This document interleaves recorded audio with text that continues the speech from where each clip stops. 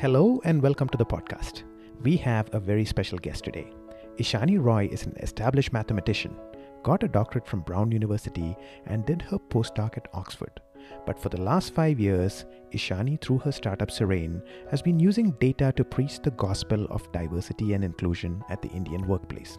We had a wide-ranging talk, from all the ways computational mathematics is applied to solve different problems, to what organizations and citizens like us can do to foster a more inclusive society. I hope you enjoy my chat with Ishani.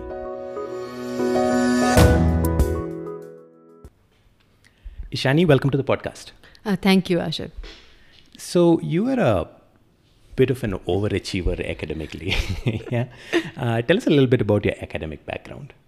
Okay, so I studied mathematics, applied mathematics actually, but why, I'll just go back. It's not like I was very good at studies when I was in school. I was actually in a school, very open environment, kind of like. So basically, we used to learn a lot of things with hand, doing experiments and things like that. It was a Montessori method, full Montessori method. This was in Calcutta? It was in Calcutta. It didn't have any exams until we were in 8th standard. Wow. And it was a completely open environment. So we all used to study because whatever we liked to study. Mm-hmm. So mathematics came kind of naturally for us. And what do you mean by how does math come naturally to someone? So basically it wasn't like it was forced on us. Mm-hmm. We could pick what we wanted to do. Mm-hmm. And I did that. I actually picked mathematics and Sanskrit because it used to take least amount of time to do than to actually write essays and things like that. Okay. But it really kind of, one of the things it had taught me, that kind of education, was you can use mathematics to sort of understand other problems. Mm-hmm. So when I actually went into study applied mathematics, the fun part of it was applying that mathematical understanding to some problem. Mm-hmm. So where did you go to college? I went to college in University of Colorado in Boulder, and I had a minor in physics. So we used to work with the Stanford Linear Accelerator Center to sort of understand the particles and how they break and things like that. The mathematics of the particles. Mathematics of the particles. Okay. So that was the first, even though I didn't quite understand the physics part of it so much. This was when you were an undergrad? I was an undergrad. But at least could see that mathematics can be applied to something else. Sure. It's not like the theorems and equations are all in books and you prove them. There is something that actually happening all around us, that there is mathematics in it. Okay. And then after Boulder? After Boulder, I did a master's from University of Massachusetts, and there I was able to work in Los Alamos for 2 years, 2 summers actually. Los Alamos is in New Mexico? New Mexico, okay. Yes.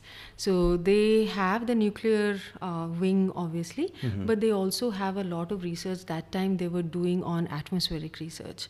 So the tsunami had just happened in Southeast Asia. Right. So there was a lot of data that they had collected on looking at what are the different sort of parameters that go into forming a wave which doesn't crash down until it becomes a wall.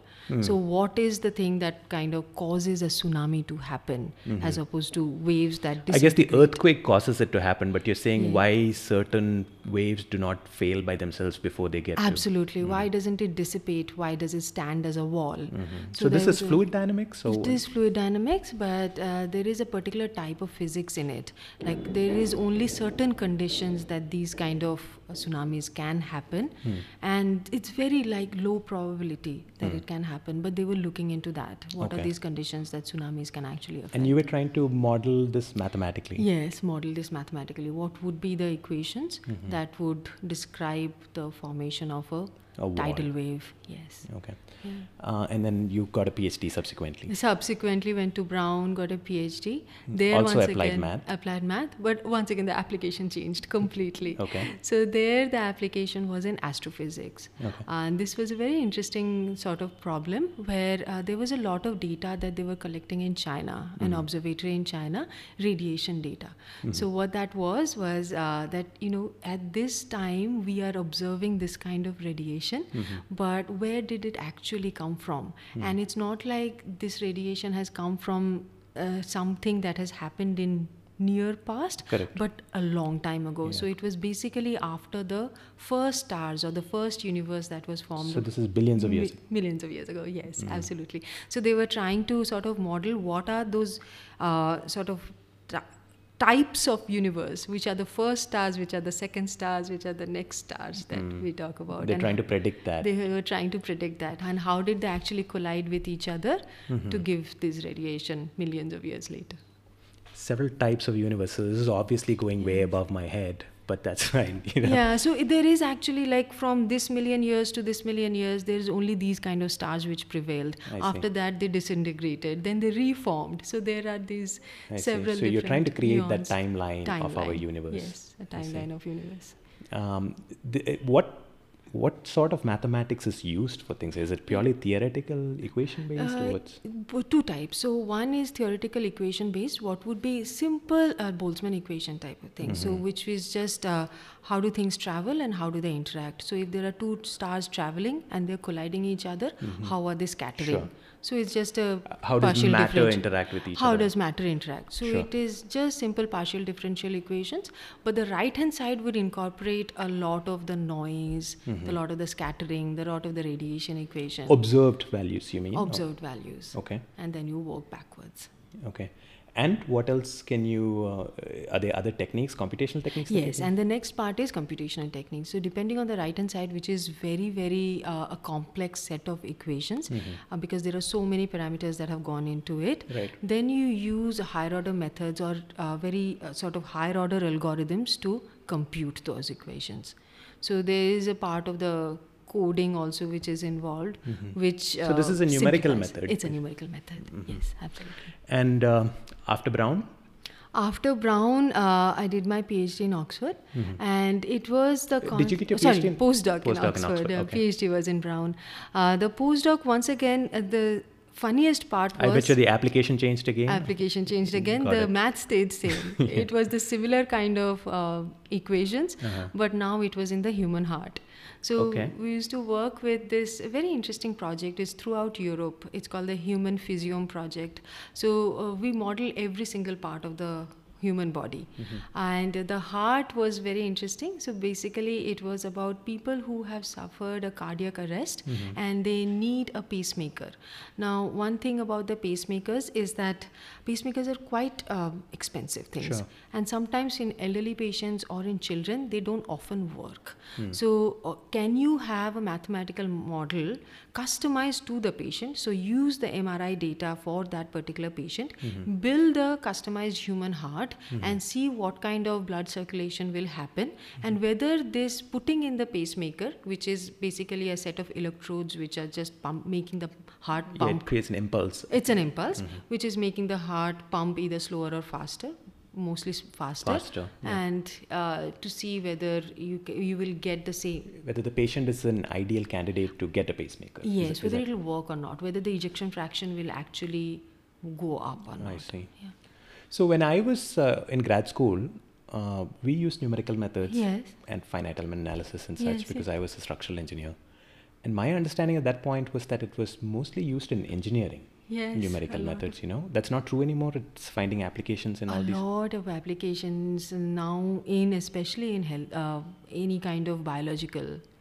Biomath is kind of picking up. It would make sense because these are extremely nonlinear systems. Exactly. So good approximations can come out of numerical methods. Exactly, absolutely. Yeah. Okay. Then you came to India after England? Yes, I came to India. I was looking at academia, but I went into industrial research. I was you were a scientist? Yes, in the aerospace lab in GE Research. Okay. Yes. And this is also modeling fluid flow and such? Fluid flow, once again, yes. Okay. Jet engines. Okay. This was about 7 or 8 years back, or when were you working in GE? I was in GE 5 years back. 5 years back. Yeah. And then you decided to completely pivot. Yes, completely. Got tired of applied math, or what happened? No, actually, I still love applied math. But what happened was a little bit, I think everyone has a personal story for entrepreneurship. So what happened was started noticing how skewed the gender ratio was in science in India, especially when I was working with academia. I mean, in mathematics or physics, the numbers are just so low. And it's not like Female female participation in science. And it's not like that women are not studying hard sciences, but somehow we are not staying in the field and not continuing along. Even if you see in industrial research, people start out being a scientist, but then either they drop out or they take a managerial route. They don't stay as a scientist as they go along. So that is one of the things that was bothering me for a while, and started seeing my friends also drop out quite a bit. And wanted to kind of look at it, what was really happening.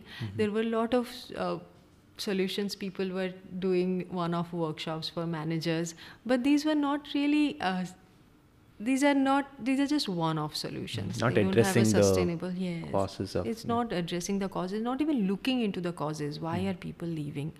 So, they may be good intentioned. Yes. But, like you said, they are good intentioned, but they did not have a long-term impact on them. So then what did you decide to do? So then decided to look into, basically how to get more women back into the workplace, especially professional women in STEM. Okay. But that was Science, technology, engineering and math. Yes, that is STEM. And that was the idea. But then we sort of evolved a little bit. What did you want to do though? I mean, what was your strategy for making a difference? Yes, the initial strategy was actually very different from what we do now.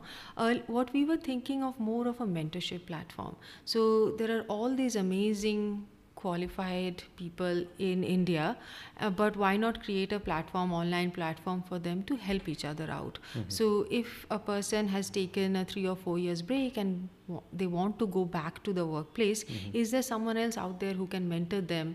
Even smallest question can be answered as to how should they negotiate, what are the kind of upskilling they can do before they go back. You wanted to create that platform? Create that platform. Social media based or independent, standalone? Both. Idea was both, but that was the idea initially. And then how did your work evolve, and what did you find out about the low participation rate? Low participation. So one thing that we started finding out is that this is one part of the problem, that people can be mentored or upskilled and they can come back to the workplace. But as we started looking into the data, it was quite apparent that this is just a very small part of the problem. One thing is that once you get them back also into the workplace, you create a pipeline, it's great. But then people are not staying for a long time. There's a lot of attrition that is happening. Even for people who rejoin the workforce? Absolutely. Even for people who rejoin. There's a lot of attrition that happens as they go up in the career ladder. And especially if they are managerial or senior manager role, there's a lot of dropout that happen for diverse candidates. And pay disparity could be one of them. Unconscious biases in the system can be one of them. That was one biggest learning. And secondly, what we learned is that organization plays a huge role in it, whether to mitigate those unconscious biases, whether to change the policies, whether to make it inclusive for all people, not just for women, but any diverse group of people. You're saying individual employees can't do it. The organization itself has to decide that. Part of it is individual employee. It is aspirational up to certain extent, but the organization plays a huge role. There's also a societal aspect of it. The gender roles. The patriarchy of a society must be playing. The patriarchy. Oftentimes caring for elderly or caring for children, women are forced out of the workplace, and that's maybe not by choice, but they have to take a back seat. There's little you can do about that. Correct. But little the organization can do about that. But there's a lot. There's a lot that the organization can do. Okay. Yes. Such as, say for example, looking at policies.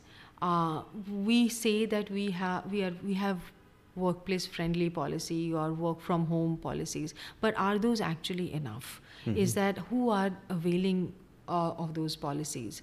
Are men also taking them equally as women? Because whenever there is a difference, there's also a bias that forms against those group of people, that there are two types of people in the organization. It's more efficient to give it to the guy because... Absolutely.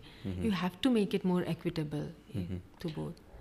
And then in hiring itself, are there things that organization can do to foster diversity? Yes, very much. So if you look at diversity, so one of our biggest learning was diversity beyond gender. So we started seeing that playing out in the workplace so much. So for example, people who are coming from smaller towns, or people who are speak a different language. It's a big problem in India, actually. Yes. Yeah. If I speak a different language, if I don't speak English in an particular urban way, in a particular way, there is a lot of bias against those. And people are falling out in the right before, in the recruitment stage itself, during interviews. And there's a lot of unconscious biases against people from different parts of the country, different educational background, different institutes. So we started looking at all of those Religious things. and caste background, I'm sure. Religious and caste. It's not like organizations talk a lot about caste and religion, but it plays out for sure. And marginalized communities tend to be from certain demographics, you know. So if a person doesn't speak English in a refined way, it's also likely that the person is from a disadvantaged caste. Absolutely. Or from, right? Absolutely. So you're automatically losing out on the candidate, and you're focusing on something which may not even be useful for the Absolutely. what you're hiring for. Yeah. Actually, it could be quite counterproductive, because Yes. a lot of people who are polished and smooth are not useful for the organization. Exactly. That way. And is it the skill you're looking at, or are you looking at culture fit? Sounds like a big problem, right? Within India Inc., what is the female participation? What percentage of India Inc. is women? So it's actually about 22%. And that includes the unorganized sector. And unorganized sector is quite high in women farming. participation, Yes, in factories, in farming. Female labor force participation is much higher than the organized sector. So in white collar jobs, it's even less. Even less. Much less. Much less. Yes. Wow. There are certain industries which are doing well. If you look at healthcare and finance, there is. But once again, even though And the finance, numbers, you said? in finance as well, in banking, for example, they hire a So lot this of is women. the customer facing. Customer facing. But once again, if you look at those, where they are hired is always in the lower rung. So it's not like people are getting promoted as much. So even though the number in healthcare and finance, it's more than 30% female labor force participation, but it's not like the promotions are happening as much, and leadership there is so much. It's easy to categorize men as being the problem, but I think you don't agree with that. I absolutely do not agree with that. It is not a binary gender problem at all. I think if you look at it, it is more of a problem of inclusion or exclusion, I would say. So if you are able to make the organization more inclusive, then no matter who you are, which community you come from, which religious background you come from, which gender, whether it's male, female, or transgender employee, they will stay with you. I was reading an article you wrote which said that we need more male feminists in India Inc., right? It struck me because you were saying that women-only groups that try to foster more women participation, try to enable them to get back into the workforce and such, are less effective than groups that work towards this that also has men. Yes. Explain that to us. Why do you think that's Yes. So it's an observation that what we have seen, I would say there are three kinds of people when you're talking about inclusion. People like you and me who just get it, inherently get it, that I understand what it feels to be excluded, so I will make it inclusive for another person, right? Then there are people who absolutely do not buy into the idea. They think it's a bad idea. Then it's just a good thing to do. You're once again trying to make me put some quota, and I don't like to hire for quota. They don't believe in it. But there are certain people who are in the middle, who are on the fence, who basically have heard a little bit about it, but they never actually put in the effort to understand more the concept about it. If you are able to concentrate on those people who are kind of on the fence, you will see a lot of undecided voter. The undecided voter. You will see people actually inherently want to do the right thing. They're not often sure how to do it. So if you speak about a language of inclusion, about a culture, you talk about their backgrounds when as a child, maybe in schools they have felt excluded. Yes, there's a lot and of chance. everybody has, by the way. Everybody has. Whether it's, for example, your physical appearance, whether a person used to be a little plump in school and they were bullied was bad in of math, that. whatever, Yes. All of us have had some experience of being either bullied in school or made fun of in school. So if you are able to sort of identify yourself with that, automatically someone like the light bulb. I absolutely agree. Most people want to do the right thing. Yes. And then they're fathers like me to girls, Yes. and their husbands and Exactly. sons to mothers. Yes. Obviously, they understand Yes. the power of inclusion. Yes. Question is, you can't obviously talk to all of them one-on-one. Yes. Maybe you can. What are some of the effective campaigns that you can run at the company level or even at the society level? Yes.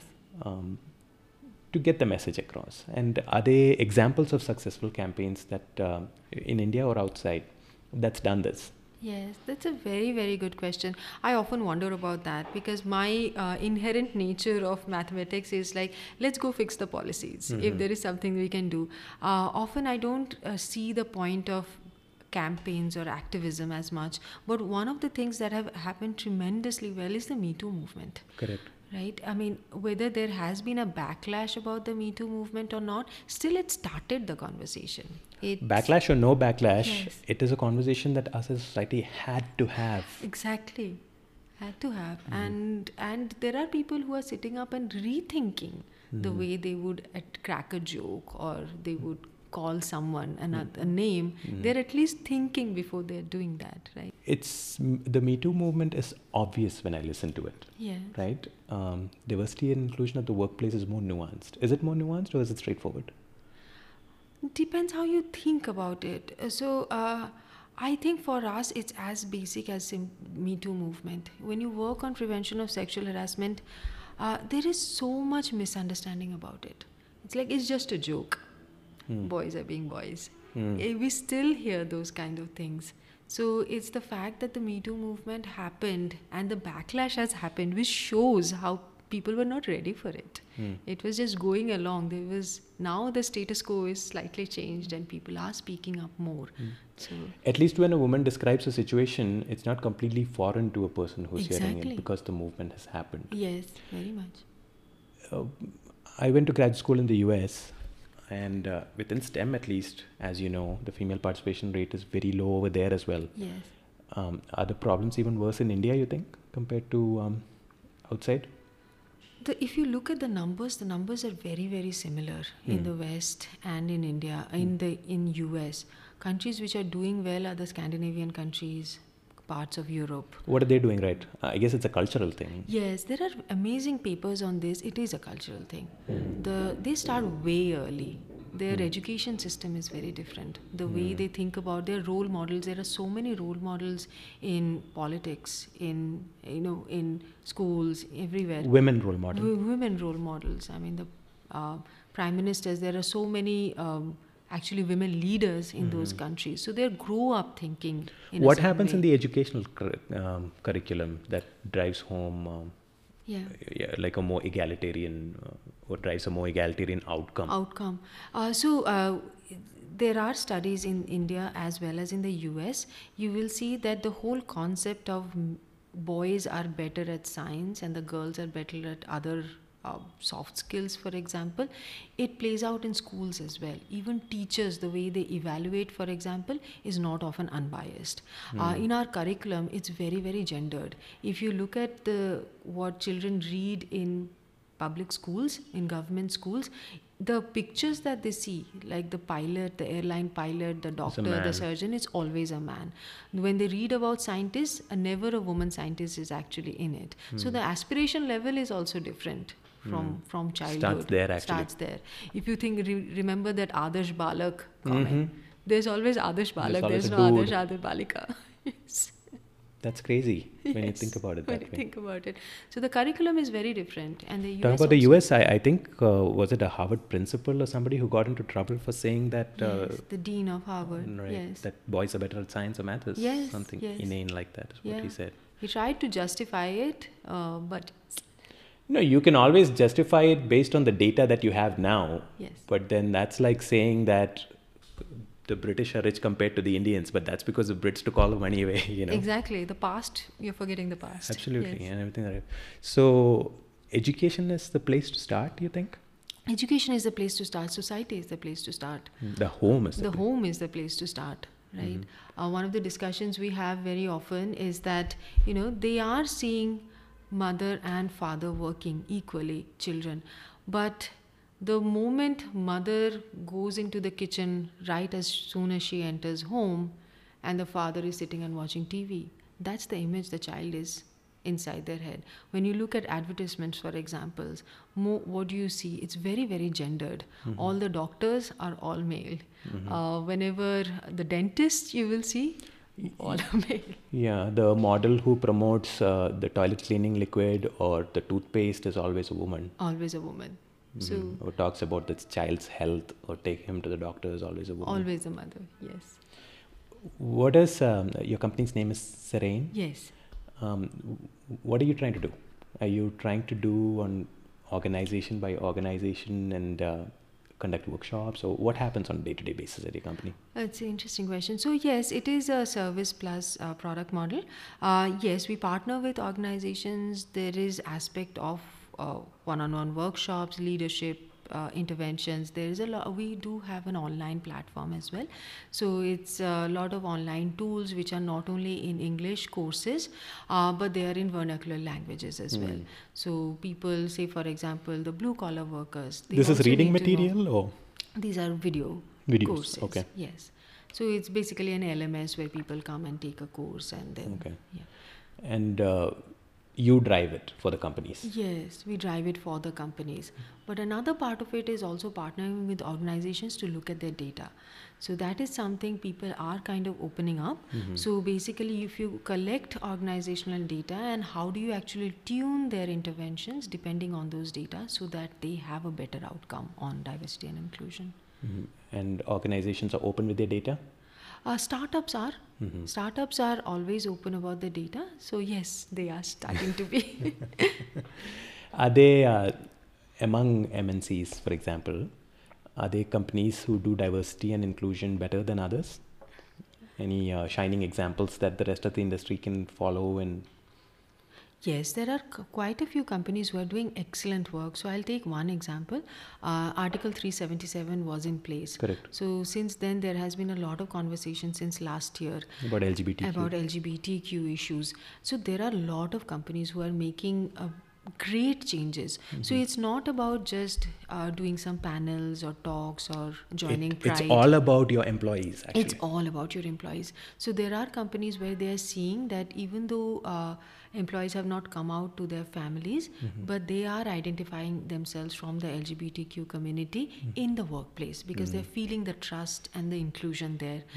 The biggest things that some of the companies like Godrej and Tata have done is that they have also identified in their health insurance partner as opposed to spouse. So that's a huge thing that they have been able to do. So your girlfriend, boyfriend can be a nominee on your... A nominee as opposed to a married heterosexual couples also? Or also. Yes.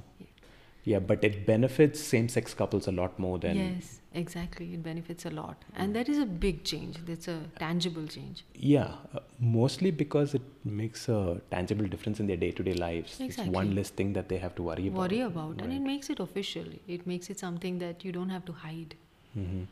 Companies are moving on LGBTQ rights faster than society in general, you think? Absolutely. I definitely agree with that. Even to hire a transgender employee, people are really doing a lot of work on that aspect. And if you go into an organization who has hired a transgender employee, they will be so nicely, awareness trainings have been done so nicely that you will actually feel that people are sort of rooting for this person. People are actually supporting this person as opposed to awareness society. training for a transgender colleague involves what? Sensitizing you to what does that involve? I'm just curious. See, I used to always wonder about that. Like, how do you sensitize a person to be human? It should come normally, naturally, right? But then what I realized is, see, as a society, we do not talk about these things. Correct. How often do we even use the word sexuality? We don't. We think twice before using the word. Yeah. So people have a lot of questions in their mind and they don't know how to ask that question. Sometimes they ask something very explicit which offends another person. Correct. Sometimes they keep it inside and make a joke and that also offends another person. So why not clear all those doubts? Why not have this person actually say, it's okay for you to ask me these questions about my gender or sexuality and identity, but don't ask me personal questions about my family or my partner. That offends me. So once you made people aware of there are nuances in identity, sexual identity, for example, once you make people aware, they're also more open in conversation and communication. And then they'll take that message outside the workplace. Absolutely. Which is where the compounding effect really It starts. will happen, Right. yes. And this can start very early on. If you start in schools, for example, and once children get used to it, they're just there for life, right? Yeah, because they have a lot less biases in their head. Yes. So they absorb these messages faster than we can. So that's great that more companies are proactive about LGBTQ employees. Uh, how come it hasn't translated to more women at the workplace? I mean, we only started talking about LGBTQ rights in this country maybe 2 or 3 years back. Yes. As a society, I'm sure there were activists and people working in this sphere very hard before that. But as a society, we've been talking about the woman making, 60 cents to $1 that every man makes for a long time. Yes. Right? Is it just a more intrinsically a harder problem to solve? You're absolutely correct. It is intrinsically a more harder problem to solve. The reason is actually we are fighting sort of a losing battle. If you look at the trends, the female labor force participation has actually gone down in the last 10 or 20 years. And a lot of that is not so much to do with the organization, but more to do with society. So there are some papers by Rohini Pandey, who's an economist in Harvard. She says that a lot to do with how unsafe it is considered by families when women go out to work. It's not as simple as whether I will send my girl child to study in an IIT, whether it's a safe place or not. So a lot of people talk about why are there so few women in the IITs in India, whereas girls are actually consistently doing better in boards. Absolutely. So then how come they're not going into the IITs? In my NIT class, this is a funny statistic. This is from 25 years back. 9 out of 10 kids, top 10 kids in board exams from my school were women. Exactly. Girls. And then I went to NIT, and only 6 out of 40 students in my class were girls. And I was in civil engineering. That had the highest number of girls in the entire college. Okay. And that is 6? 6 out of 40. Mechanical, of course, had one. Maybe computer science had a few more, but everything else was like that. Exactly. Which is crazy because I just saw them do so well in the entrance exams. They were with me, right? Yes. Just doesn't translate. So you think it has to do with the family's concept of safety? Very much. It is as explicit as... Which NIT was this? Trichy. Okay. Trichy is still better. But if you look at other NITs, Surat, Kalan, there is an absolute bias about families that we will not be sending the... Are they coming from the right place or no? I mean, sometimes it is. Sometimes maybe there are, but sometimes absolutely not. I mean, it's still in the college environment. It is how unsafe can it be? But if you think about like this big chunk of this IIT population, where do they go for coaching? This Rajasthan, right, in Kota. And how many women? How many families would be sending their girl child there to study? There's so much of the societal baggage that we are carrying that the numbers are dwindling at the moment. Men will only understand it if they're in that position themselves, Or if their spouses are in their position. Which for an 18-year-old kid is not possible. Not possible, yes. Yeah, I've never thought of that actually. That you have to go to entrance coaching in Kota. In my head, it's always been, you need to go to Kota. My trouble has always been, that's a difficult train ride. Or, I need to spend a lot of money to get there. It has never been that I would be unsafe there. Yes. And my parents never thought that either. Yeah. But I can imagine the parents were girl child, absolutely. Exactly. Women in the workplace, I'm sure I know the answer to this, but some people argue that women make conscious choices to not continue at work or prioritize other things. It's not so much their husbands and families telling them, that it's they're deciding for themselves. Yes. I'm sure that's maybe a smaller part of why the participation is low. What do you think about that? No, that is definitely true. I mean, women do make conscious choices. And it is, once again, it's a cyclic thing. Like the gender roles that you have to play often pull you out of the workplace as well. Because there is only so much finite amount of time. You have to or you choose to?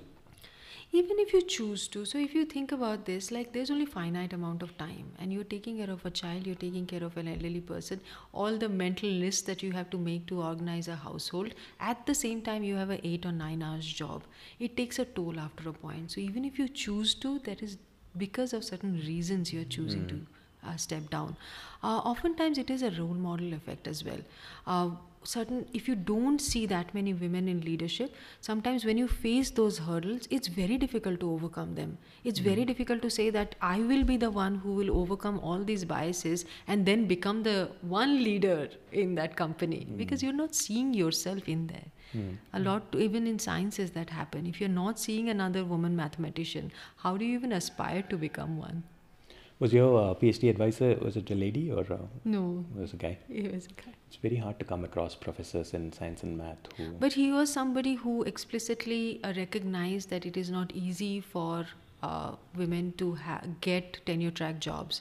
So he would prepare us mentally that you will be sending a lot more papers, but a lot more will get rejected. Really? But you prepare yourself. Of course, he's seen it. That's why he's saying. He has seen it. And he had seen it and said that you will have to work harder. Prepare yourself that you will be doing that for the rest of the... Did he foster mentor more? Mentor a lot, yes. Because he had seen it happening in front of him. So he was very open to just calling out that there is bias, you will be facing it. Tell me what I can do about it. Oh, so even from established journals, you get the bias. Yes, very much. You should change your name and submit it as a... So companies are doing that, the blind CVs, right? They're blinding out the names of people and their gender, so to see if because it biases the other side quite a bit. It's a good experiment, actually. Yes. Race biases more than gender. Oh, yeah? Yes. So if you have an African American sounding name, then chances of getting an interview call is much lower. Yes. I think it also... it happens with landlords who are renting out property and such, so even much, more so, yes. Right? Religion. Yeah, just the name can set you back. Yes, exactly. Are companies doing it in India, these blind vetting processes?